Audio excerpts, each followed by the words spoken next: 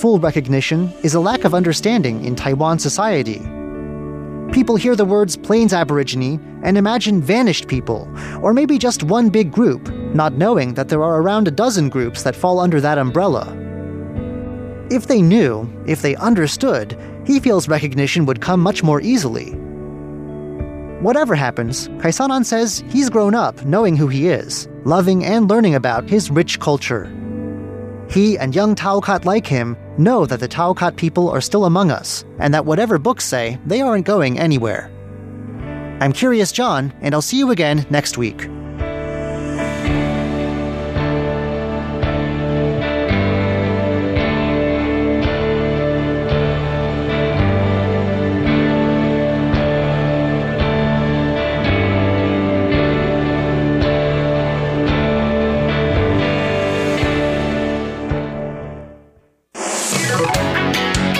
Ladies and gentlemen, here's Shirley Lin with In the Spotlight.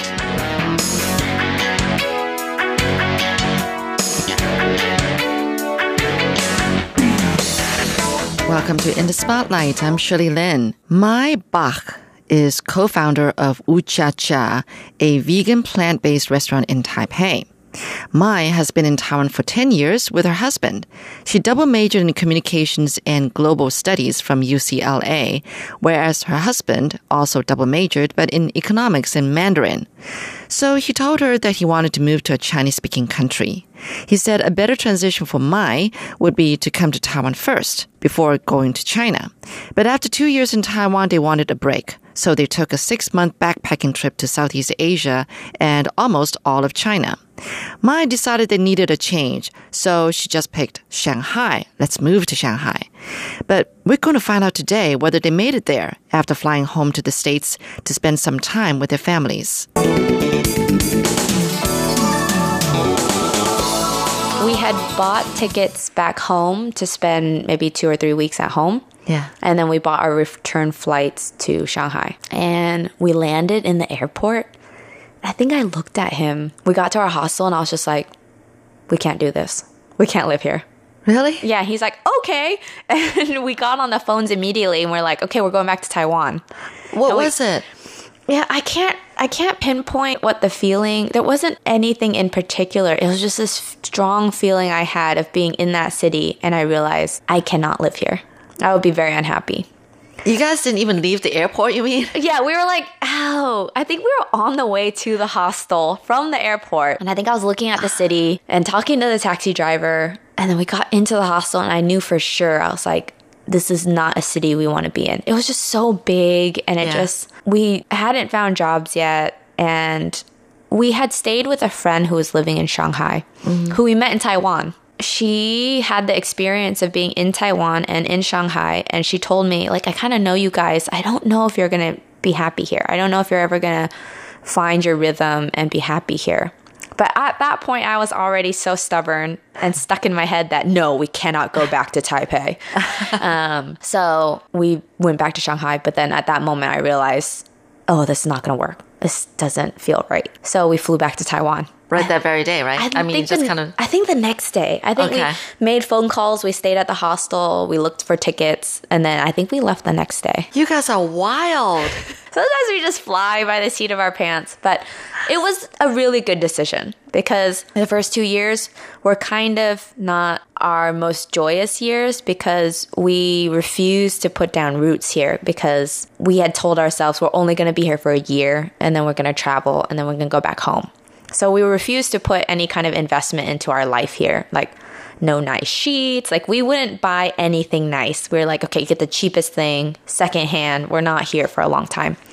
You guys rented an apartment. We did. And we looked for like the cheapest apartment. And so part of your life is where you live. If it's not a home to you, you feel in this limbo space.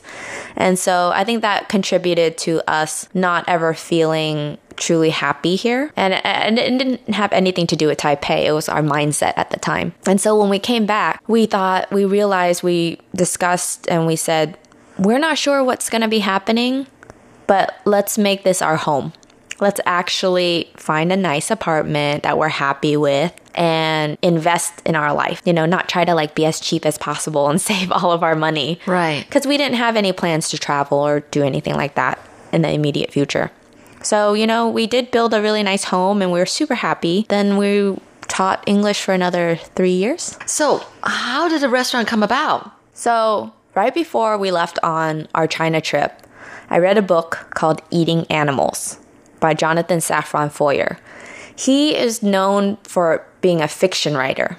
He wrote Everything's Illuminated, which was turned into a movie. But when he had a kid, he thought about kind of, what's the best way to raise my child?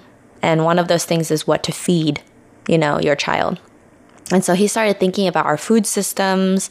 And he went on, I think, a 3-year investigative journalism kind of adventure, looking into how our food is produced, specifically animals. And he wrote about it in this book called Eating Animals. And it looks at it from all different perspectives, from the humane farmer to the kind of small farmers that are trying to do it the way we did a long time ago, to the industrial farming complex.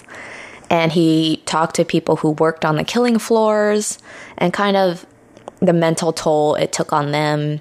The stories he told, like, oh my God, they just hit me right in my soul. Mm-hmm. And I then could not look at meat or eat meat. Like, I would literally just burst into tears. Oh, so you used to eat meat? Yeah, I did. Until you read that book, okay. Until I read that. When I was little, I dabbled in being vegetarian. But you know, when you're young and your family doesn't support it, it's very difficult for you to make a life change like that. I always had a very strong connection with animals and always thought it was a little weird and kind of wrong that we did. So I just felt like I'm inclined to living this way. And when I read that book, the stories are so detailed and so well written that they really just stick with you. So after that, reading that book, it instantly turned me vegetarian. So I was still eating like cheese and eggs. Then I went on the China trip, and it's really hard to get vegetarian food. Yeah. I basically just took all the animal products out of my diet, Okay. but didn't think about how to replace them. So then I was just eating a lot of carbs, a lot of noodles, a lot of rice, like barely any vegetables, because we were also on a really tight budget. So after 6 months of that, I was feeling really sluggish, and like I was showing signs of like poor health. Like my hair was thinning, my skin looked really bad, my nails were super brittle, like they were breaking all the time. You're the living proof of, you know, eating too much carbs. Yeah, well, it's not just eating too much carbs. I wasn't balanced at all. Like I wasn't eating enough vegetables and I wasn't looking for protein in other places. But especially in China at the time, the understanding of what that meant wasn't really there. It's like, oh, you don't eat meat? Okay, I just take the meat out, right? Yeah. And I'll give you the dish. But then I wasn't looking to replace it with like tofu or beans in any other way. When I got back, I definitely realized, oh my God, what is happening? Like something is wrong with my health. So then I started researching holistic kind of ways to heal myself with food. Then I started reading about the concept of green smoothies. Okay. And it really appealed to me because it's basically you blend all the nutrition into a smoothie and you drink it and you're like, good for the day. Yeah. Right? So it's like a quick way to like, I don't have to think about it the rest of the day. If I drink this thing first thing in the morning, I can eat however I want the rest of the day. And at least I know I got some serving of vegetables, some serving of fruits, and I got my vitamins and minerals, right? That is the right mentality, right? Or is that not healthy? It's not healthy thinking. I mean, is that okay? I think it's okay. It's okay. Like it works for me. It's just kind of your personality type, right? Yeah. Some people like to micromanage and plan their days and have all their meals. But for me, if you're busy as well, green smoothies, it's like, this is the answer. But then you also have to be knowledgeable about what kind of greens you should be using. You should be rotating greens. There's also things you need to learn about that. And also the type of blender you're using. You have to use a certain type of blender, a really powerful one, to make sure you're breaking the cell walls of the greens. That's why you're supposed to chew greens for a long time, so you can break them down and release all the nutrients. Okay. Yeah, so, there are things you still need to know in order to, reap the benefits. The green smoothies, I started doing that every morning, me and my husband. It started to really help, like, give me my energy back, and then slowly over time, maybe like 2 or 3 years, kind of like my skin cleared up. My hair was growing back stronger. Wow. And so, when your body isn't getting the nutrition it needs, it starts taking from the superficial systems first. Like it needs to make sure your organs are functioning. So it's who cares about the hair and the skin, right? And the nails. But that's the first things you see that go. So that's also the first things you'll see kind of like coming back to health, like coming back to life. Another living proof of So when I this was is really convincing. So convincing. Well, when I was at the school, I was drinking these green drinks every morning, and the kids would see it, and my co-teachers would see it, and they'd be like, "What is that? Yeah. It looks disgusting," right? And I'm like, "Oh no, it looks amazing! Like it's this bright green color. Does it taste good? Depending on the combination. Sometimes I would mess up and buy some weird green that was like mustard green, and it would just taste so like spicy and like weird. But if you get the right combination, it's so subtle and nice. And like if you use the right fruits, the fruit flavor is so strong. Yeah. Like pineapple could mask almost anything. Okay. So, True. Yeah. So the kids and the teachers got so interested, and I would let them try it. Then I started bringing extra ones for them. The parents were like, "How are you getting my kid to drink this? Like it's this bright green, crazy drink." But because I loved it so much and like they saw kind of my example, they were so interested in it. And then we started doing more like nutrition, like little nutrition units. In class. Right? And they were so interested in it. And the parents would be like, "Wow, you got my kid to eat, broccoli," and they love it. And you should write a book. This is such an amazing story.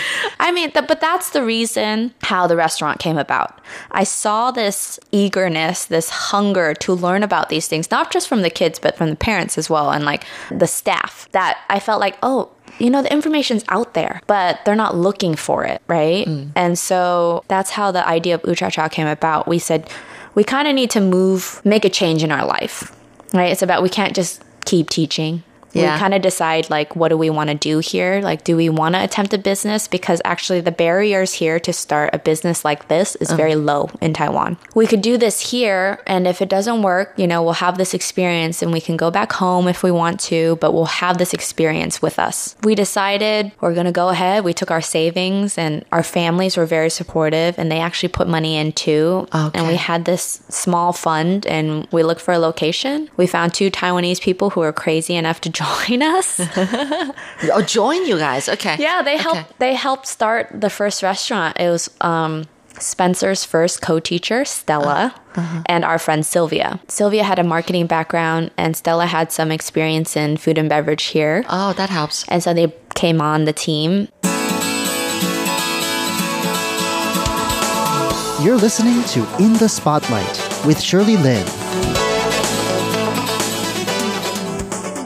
And the name? Uchacha? Oh my God. I think it was a friend, but he just threw it out one day, and then we just kept sitting with it, and we kept going, Uchacha, Uchacha. It's a play off ooh la la. Yeah. Ooh la la. I'm thinking of the cha-cha dance, There's like an actual like literal Chinese translation, and we thought, oh, it could be easy for Taiwanese people to say. Oh, that's important. Yeah, right? And so it just seemed to fit at the time. Yeah. And now, like, most of our friends and our usual customers and even us, we just shorten it and we call it Ooch. Oh. Yeah. I like that too. Ooch, yeah. Like, are you going to Ooch today? Yeah.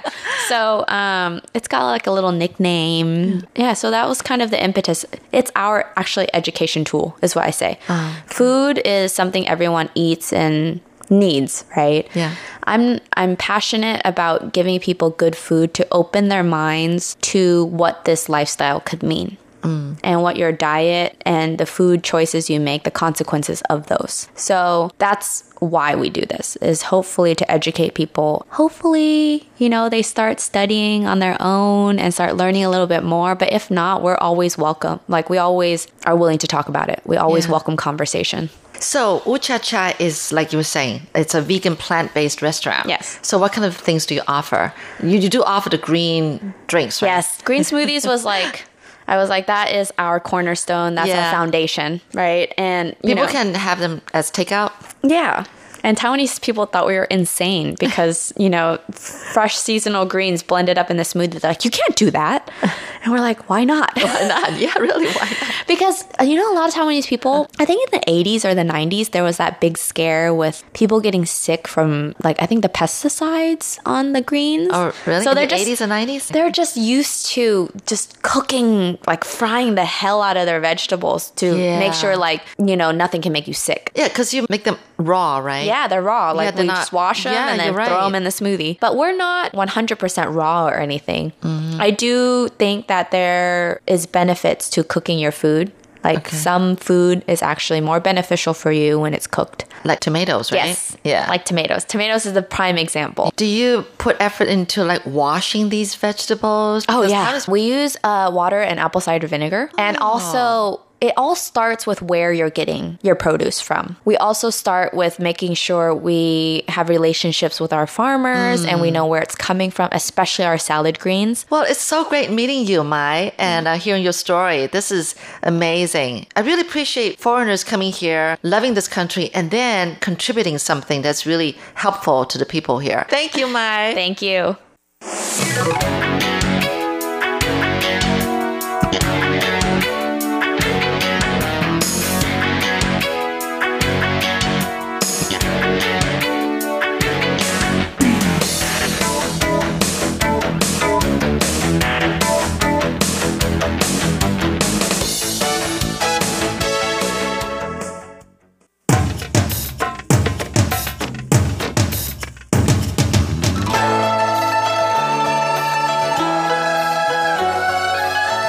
Classic Shorts. Stories from Chinese history and literature. Hello and welcome to Classic Shorts. I am Natalie So. Today, let me tell you a story from Chinese history that shows the power of imagination.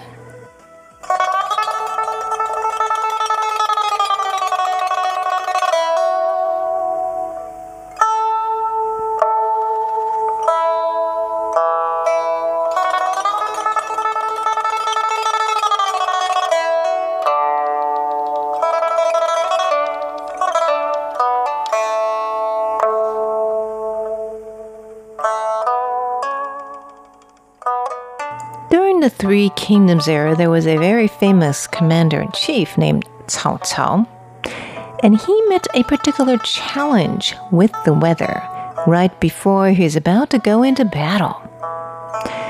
He and his soldiers were getting ready for battle, but it was blazing hot all day long. The sun is shining so brightly and my soldiers haven't had any water all day long. My soldiers are incredibly hot and thirsty. Nobody knew where they could find water. The soldiers were thirsty and exhausted. They barely had the energy to march on, and some even got heat stroke.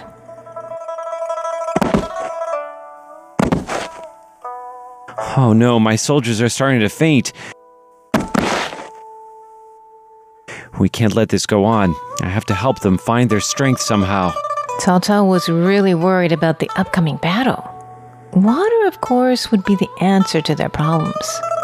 So he asked the people around him. Is there water around here?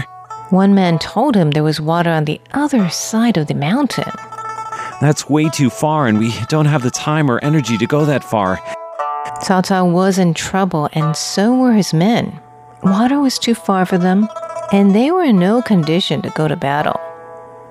The enemy troops would be fighting them soon. But then Cao Cao thought of something that just might work. I have an idea. I'll take my horse to the head of the troops.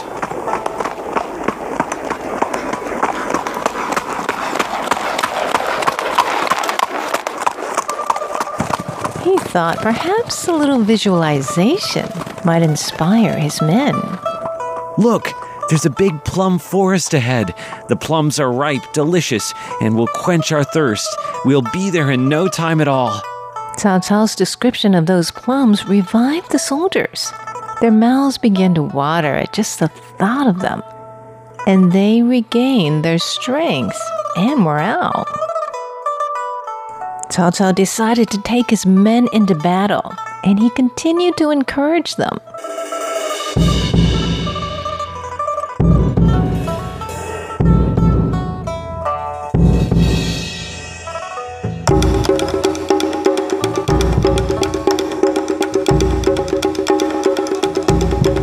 Let's go full speed ahead. Great work, soldiers. We're going to battle.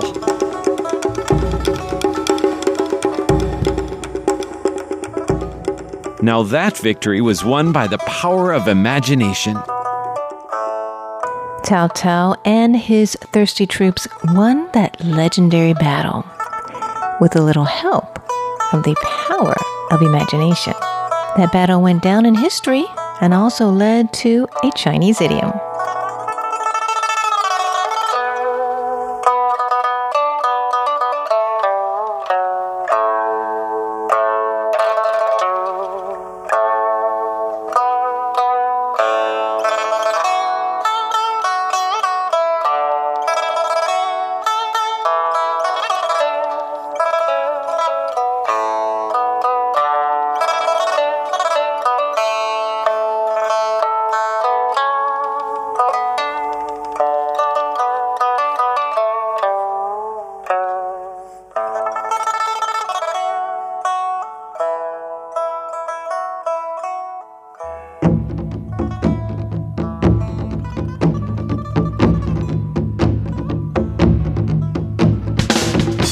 Classic Chinese phrases and idioms.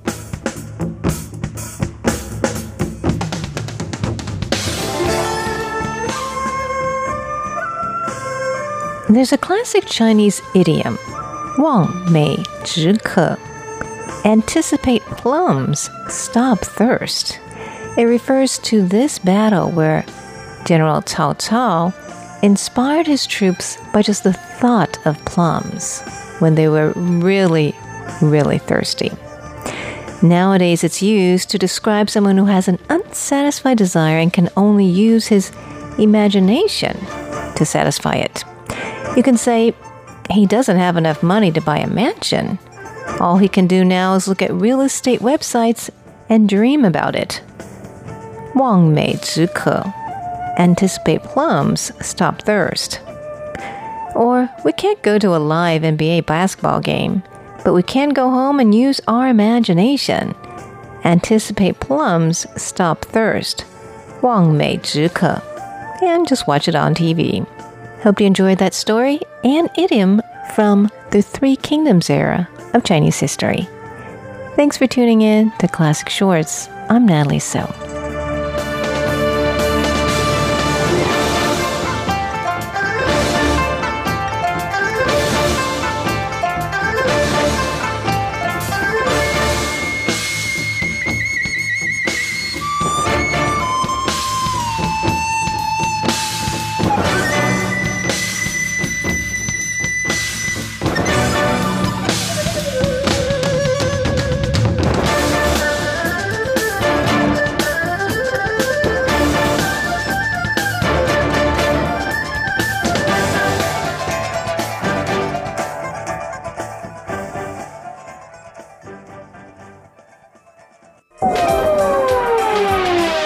Welcome to the RTI Time Machine.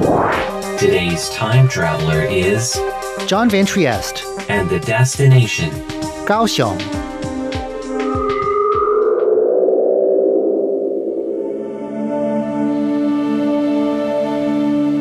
Today, it's the history of Kaohsiung in 10 objects.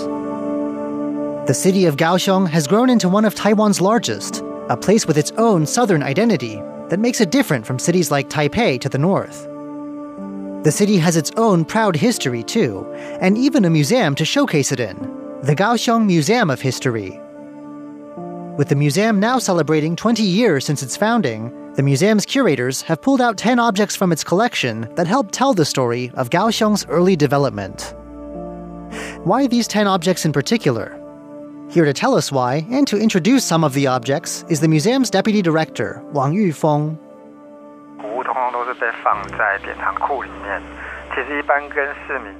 Mr. Wang says this exhibit presents a great opportunity to take 10 of the museum's precious objects out of storage and bring them out before the public. Usually, he says, these kinds of objects seem far removed from ordinary people. But in this exhibit, citizens of Kaohsiung can see these important milestones in their city's past with their own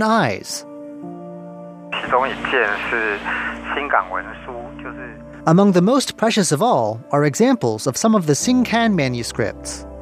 These manuscripts are a collection of documents, contracts about land and such. Maybe not the most riveting of reading material, but interesting for this reason. The documents were written by local indigenous people, writing down their languages using the Latin script.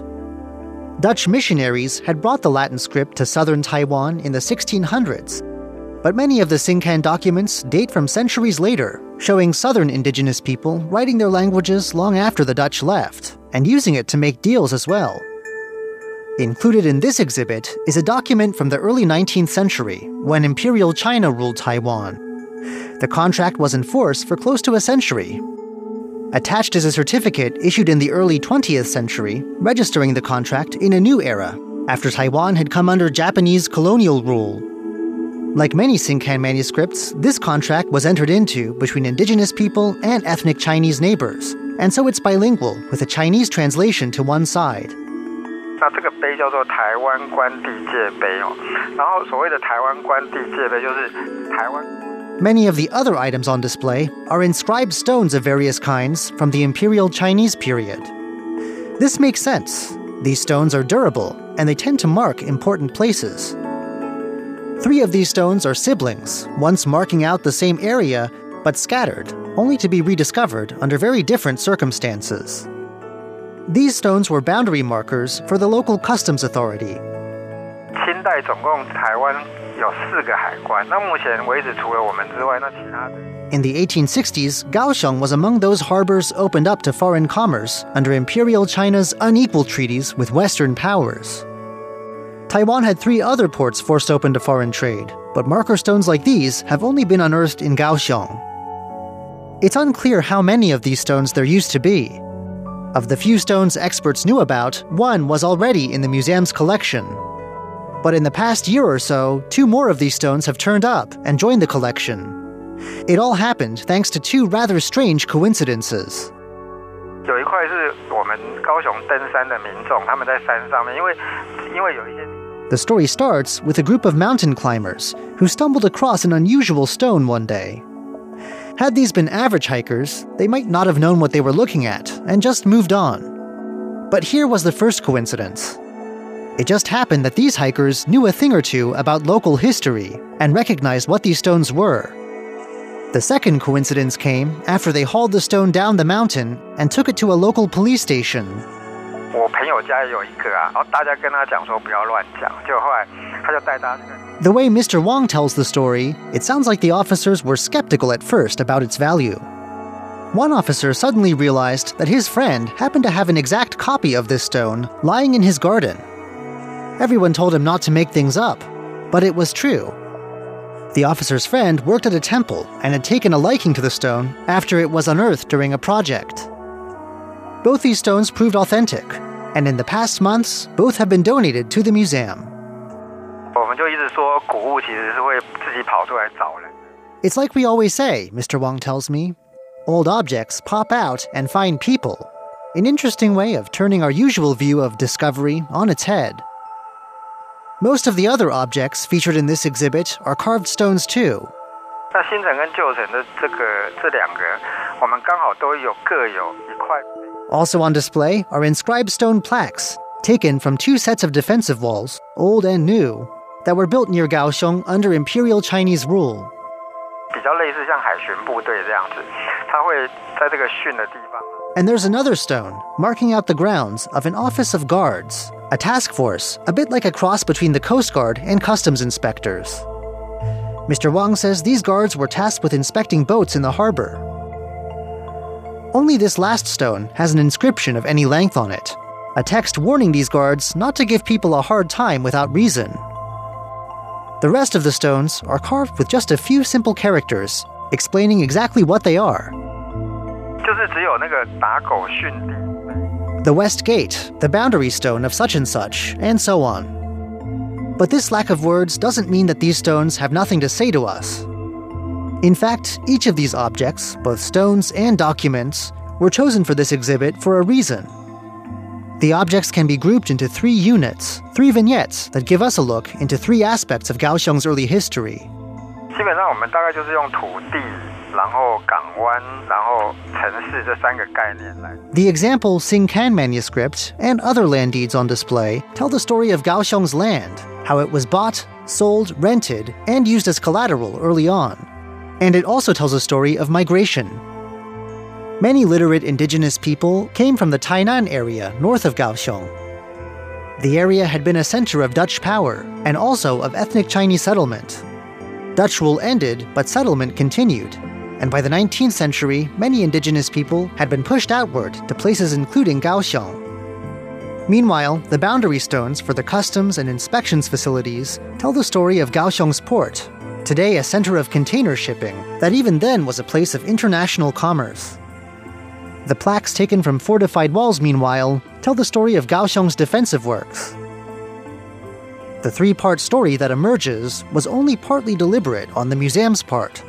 这是我们一直都在做的，比如说像一线双层这个部分，一线双层。Other relics from the collection are now on display in a different exhibit, so it was the remaining items that were brought together for consideration. The story of land, harbor, and walls jumped out at the curators. Old objects, Mr. Wang says, can talk to us in this way. This is fortunate, because Mr. Wang says the museum wanted themes and stories, not just a collection of 10 unrelated items. The three themes also happen to match up with work the museum was doing anyway.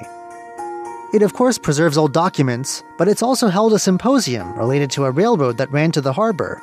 And it's even opened a branch museum devoted to the old defensive walls. It all adds up and comes back full circle. What do Mr. Wang and his museum hope the public will learn from these 10 objects?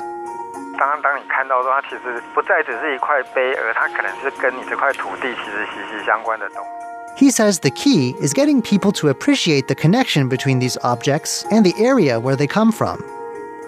Many people look at inscribed stones and documents and just see rocks and some paper. What could these things actually represent? And what do they really have to do with Kaohsiung?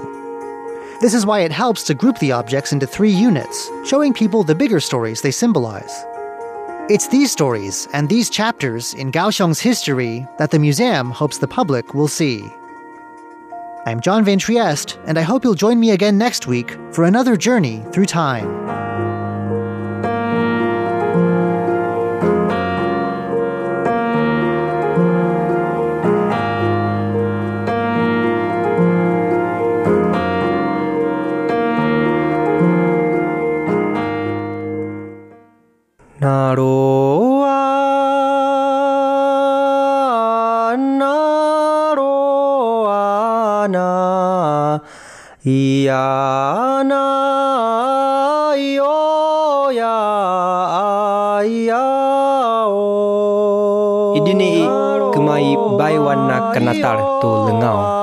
The sound of the Puyuma tribe on Radio Taiwan International.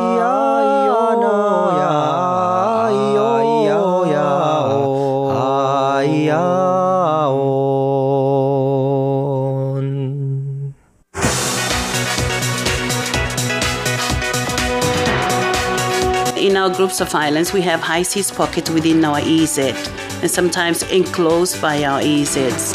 Kiribati is an example of that. So under the P&A, we've had like a lot of arrangement in place. So we've closed the high seas pockets within our EZ, P&A EZ to fishing.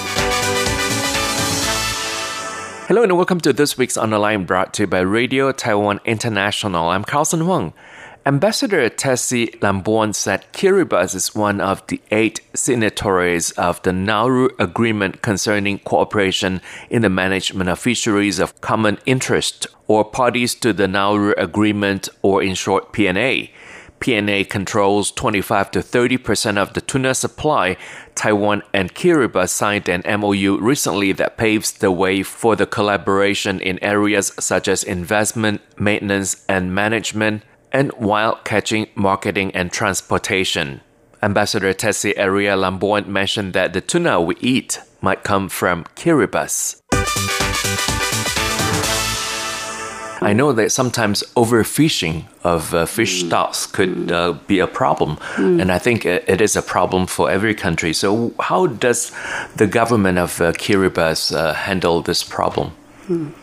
So with the oceanic fisheries, the PNA and the Forum Fisheries Agency, so we collaborate as a region and as a block to manage the resources. So under the PNA, we've put in very stringent measures.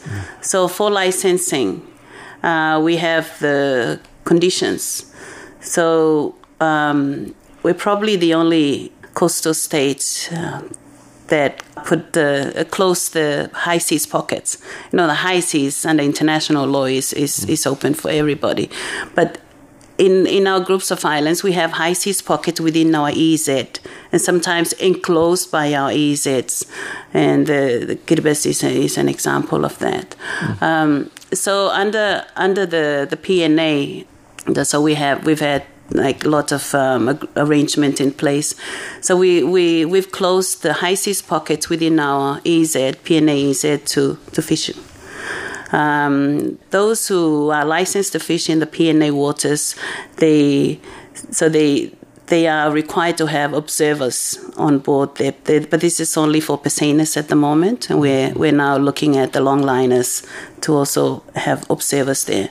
So we're getting more data on the catch and the type of catch, also the bycatch and everything that is required to enforce our management and conservation measures. We also regulate the use of fishing aggregate devices, especially for Pesenas. And so we close the 3 months moratorium every year. So from, I think, July to September, you're not allowed to use fats when you're fishing. And so these are just some of the conditions, but there are a lot. So in terms of monitoring, one of the challenges we face is actually lack or insufficient maritime surveillance capacity. Kiribati has 3.5 million square kilometers of its EEZ, so one of the largest in the world. But we only have one patrol boat, like a Coast Guard, a patrol boat to police that whole area. So it's very, very difficult to look after. Do the surveillance. So this is one of the areas where we need more support. We get aerial surveillance support from Australia, New Zealand, and also support in our eastern waters from the US Coast Guard. The French government also provides some aerial support, but I think it's the surface enforcement capacity that we need, because even if we get reports through the satellite or the aerial surveillance that there is a suspicious fishing vessel seen in our waters, we wouldn't be able to arrest that to send someone with what we have immediately. So we have a very we have a cooperative arrangement with the U.S. Coast Guard, where we have one of our enforcement officers. So when the Coast Guard does the surveillance around our waters, so we allow them to come in our waters. So we have one of our enforcement officers on board.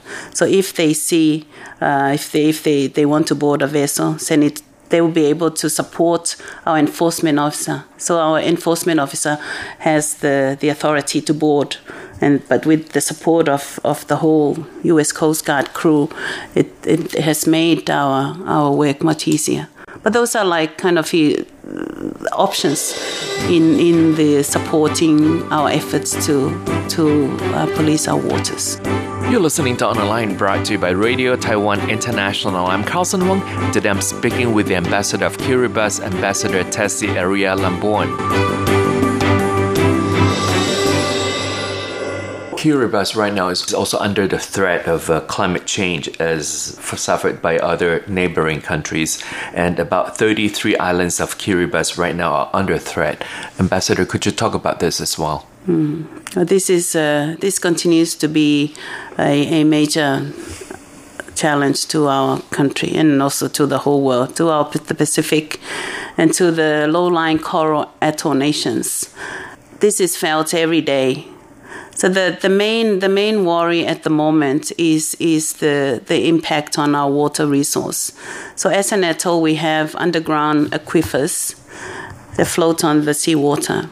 So with the rising sea levels, the seawater will seep into the freshwater lands and contaminates that. So that's our worry. And also with the increasing drought conditions, so we're getting less and less rainfall. The rainfall replenishes our freshwater resource, the freshwater land. So without rain, we're getting the less and less. So the waterlands will get thinner and thinner, and so it's very, very susceptible to saltwater intrusion.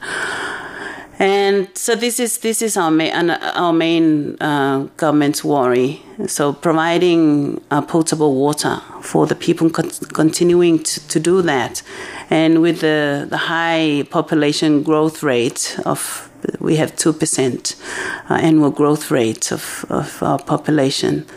And so trying to provide water resource for the growing population is something that's a major impact of climate change. Of course, the other impact in terms of the more frequent and more severe storm surges that we get, they're unpredictable now.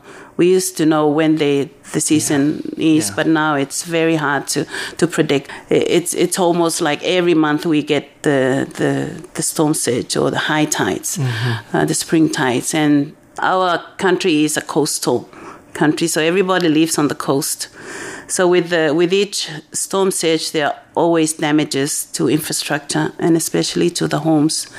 So government is unable to provide support to protect all the homes, but the priority is now given to public infrastructure, critical public infrastructure, health, transport, and education, all the important infrastructure in Kiribati. So that's very damaging, and of course the cost of protecting the coastline is something that's we're challenged with. But our government has launched its climate change policy, and our focus now is to build the resilience of our islands and our peoples. So we investing in renewable energy because we also want to contribute or meet our targets under the Paris Agreement. Yeah, so we are training our people in those fields. We're building and applying the soft and hard coastal protection measures. So planting mangrove trees and also building seawalls where they're critically needed. And this is also supported under the projects from the grants from Taiwan. So we're very grateful to Taiwan and our partners who have helped our people build their resilience. And training, awareness, it's an ongoing process.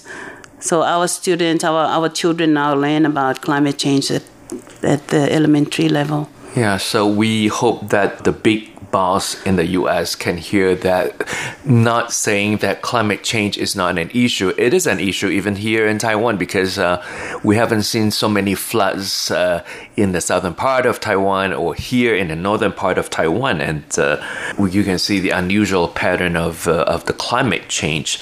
So when we talk about the huge countries, the big countries, what do you hope for the international community, especially big countries like the U.S. or the European Union, to help in this regard?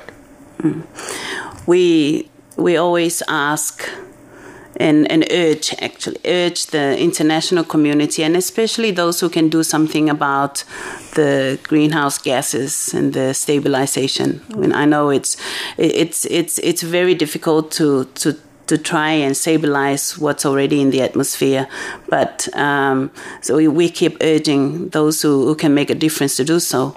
But the more importantly is for the big countries and those with resources to help victims or the smaller country like Kiribati adapt or to build our resilience, which is now what we want to do. So we need them to help us build climate-proofed infrastructure and to help us with the transfer of technology in renewable energy and to harness what we already have in terms of the solar energy, wind energy, wave, and others. So we need their support in there. We also need them to help us get the desalination plants, so we can provide the potable water for our people.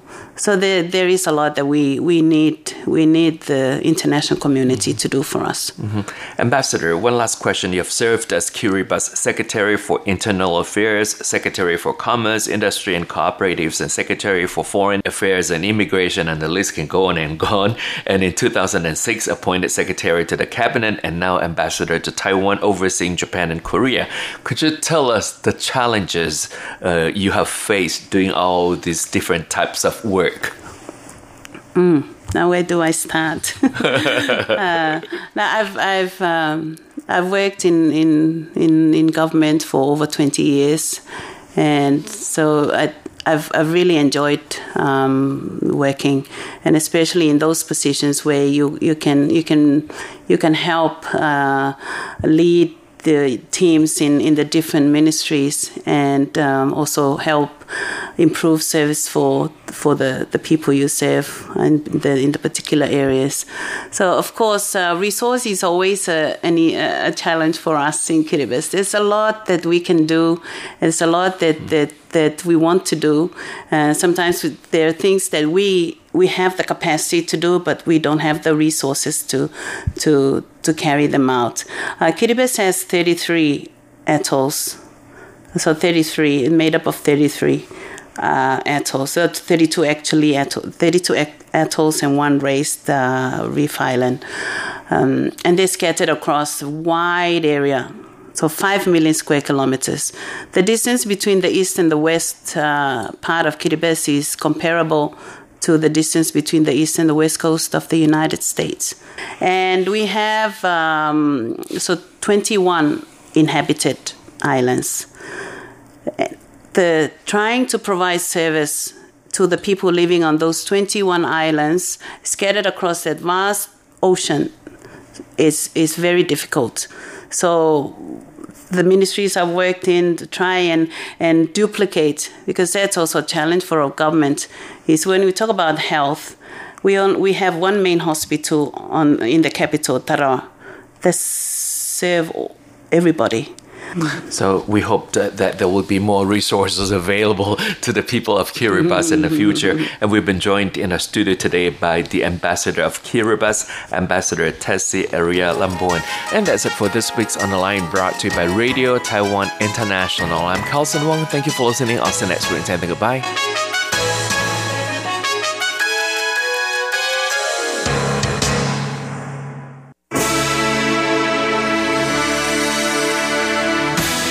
Thank you for listening to Radio Taiwan International, broadcasting from Taipei, Taiwan.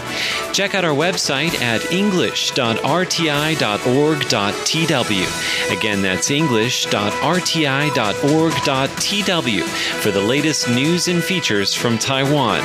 You can also listen to our programs and watch videos as well. Our 60-minute English language program can also be heard every day at the following times and frequencies. In southern China and South Asia from 1600 to 1700 UTC on 6180 kilohertz. Again, that's in southern China and South Asia from 1600 to 1700 UTC on 6180 kilohertz. And in Southeast Asia from 0300 to 0400 UTC on 15320 kilohertz. Again, that's in Southeast Asia from 0300 to 0400 UTC on 15320 kilohertz. We'd love to hear from you. Please send your comments to P.O. Box 123-199, Taipei, Taiwan. Again, that's P.O. Box 123-199, Taipei, Taiwan. Or send an email to rti@rti.org.tw. Again, that's rti@rti.org.tw. Also, visit us on Facebook. The address is fb.me/Radio Taiwan International. Once again, on Facebook, we're located at fb.me/Radio Taiwan International for videos, photos, and news of interest from Taiwan. Thank you once again for listening to Radio Taiwan International.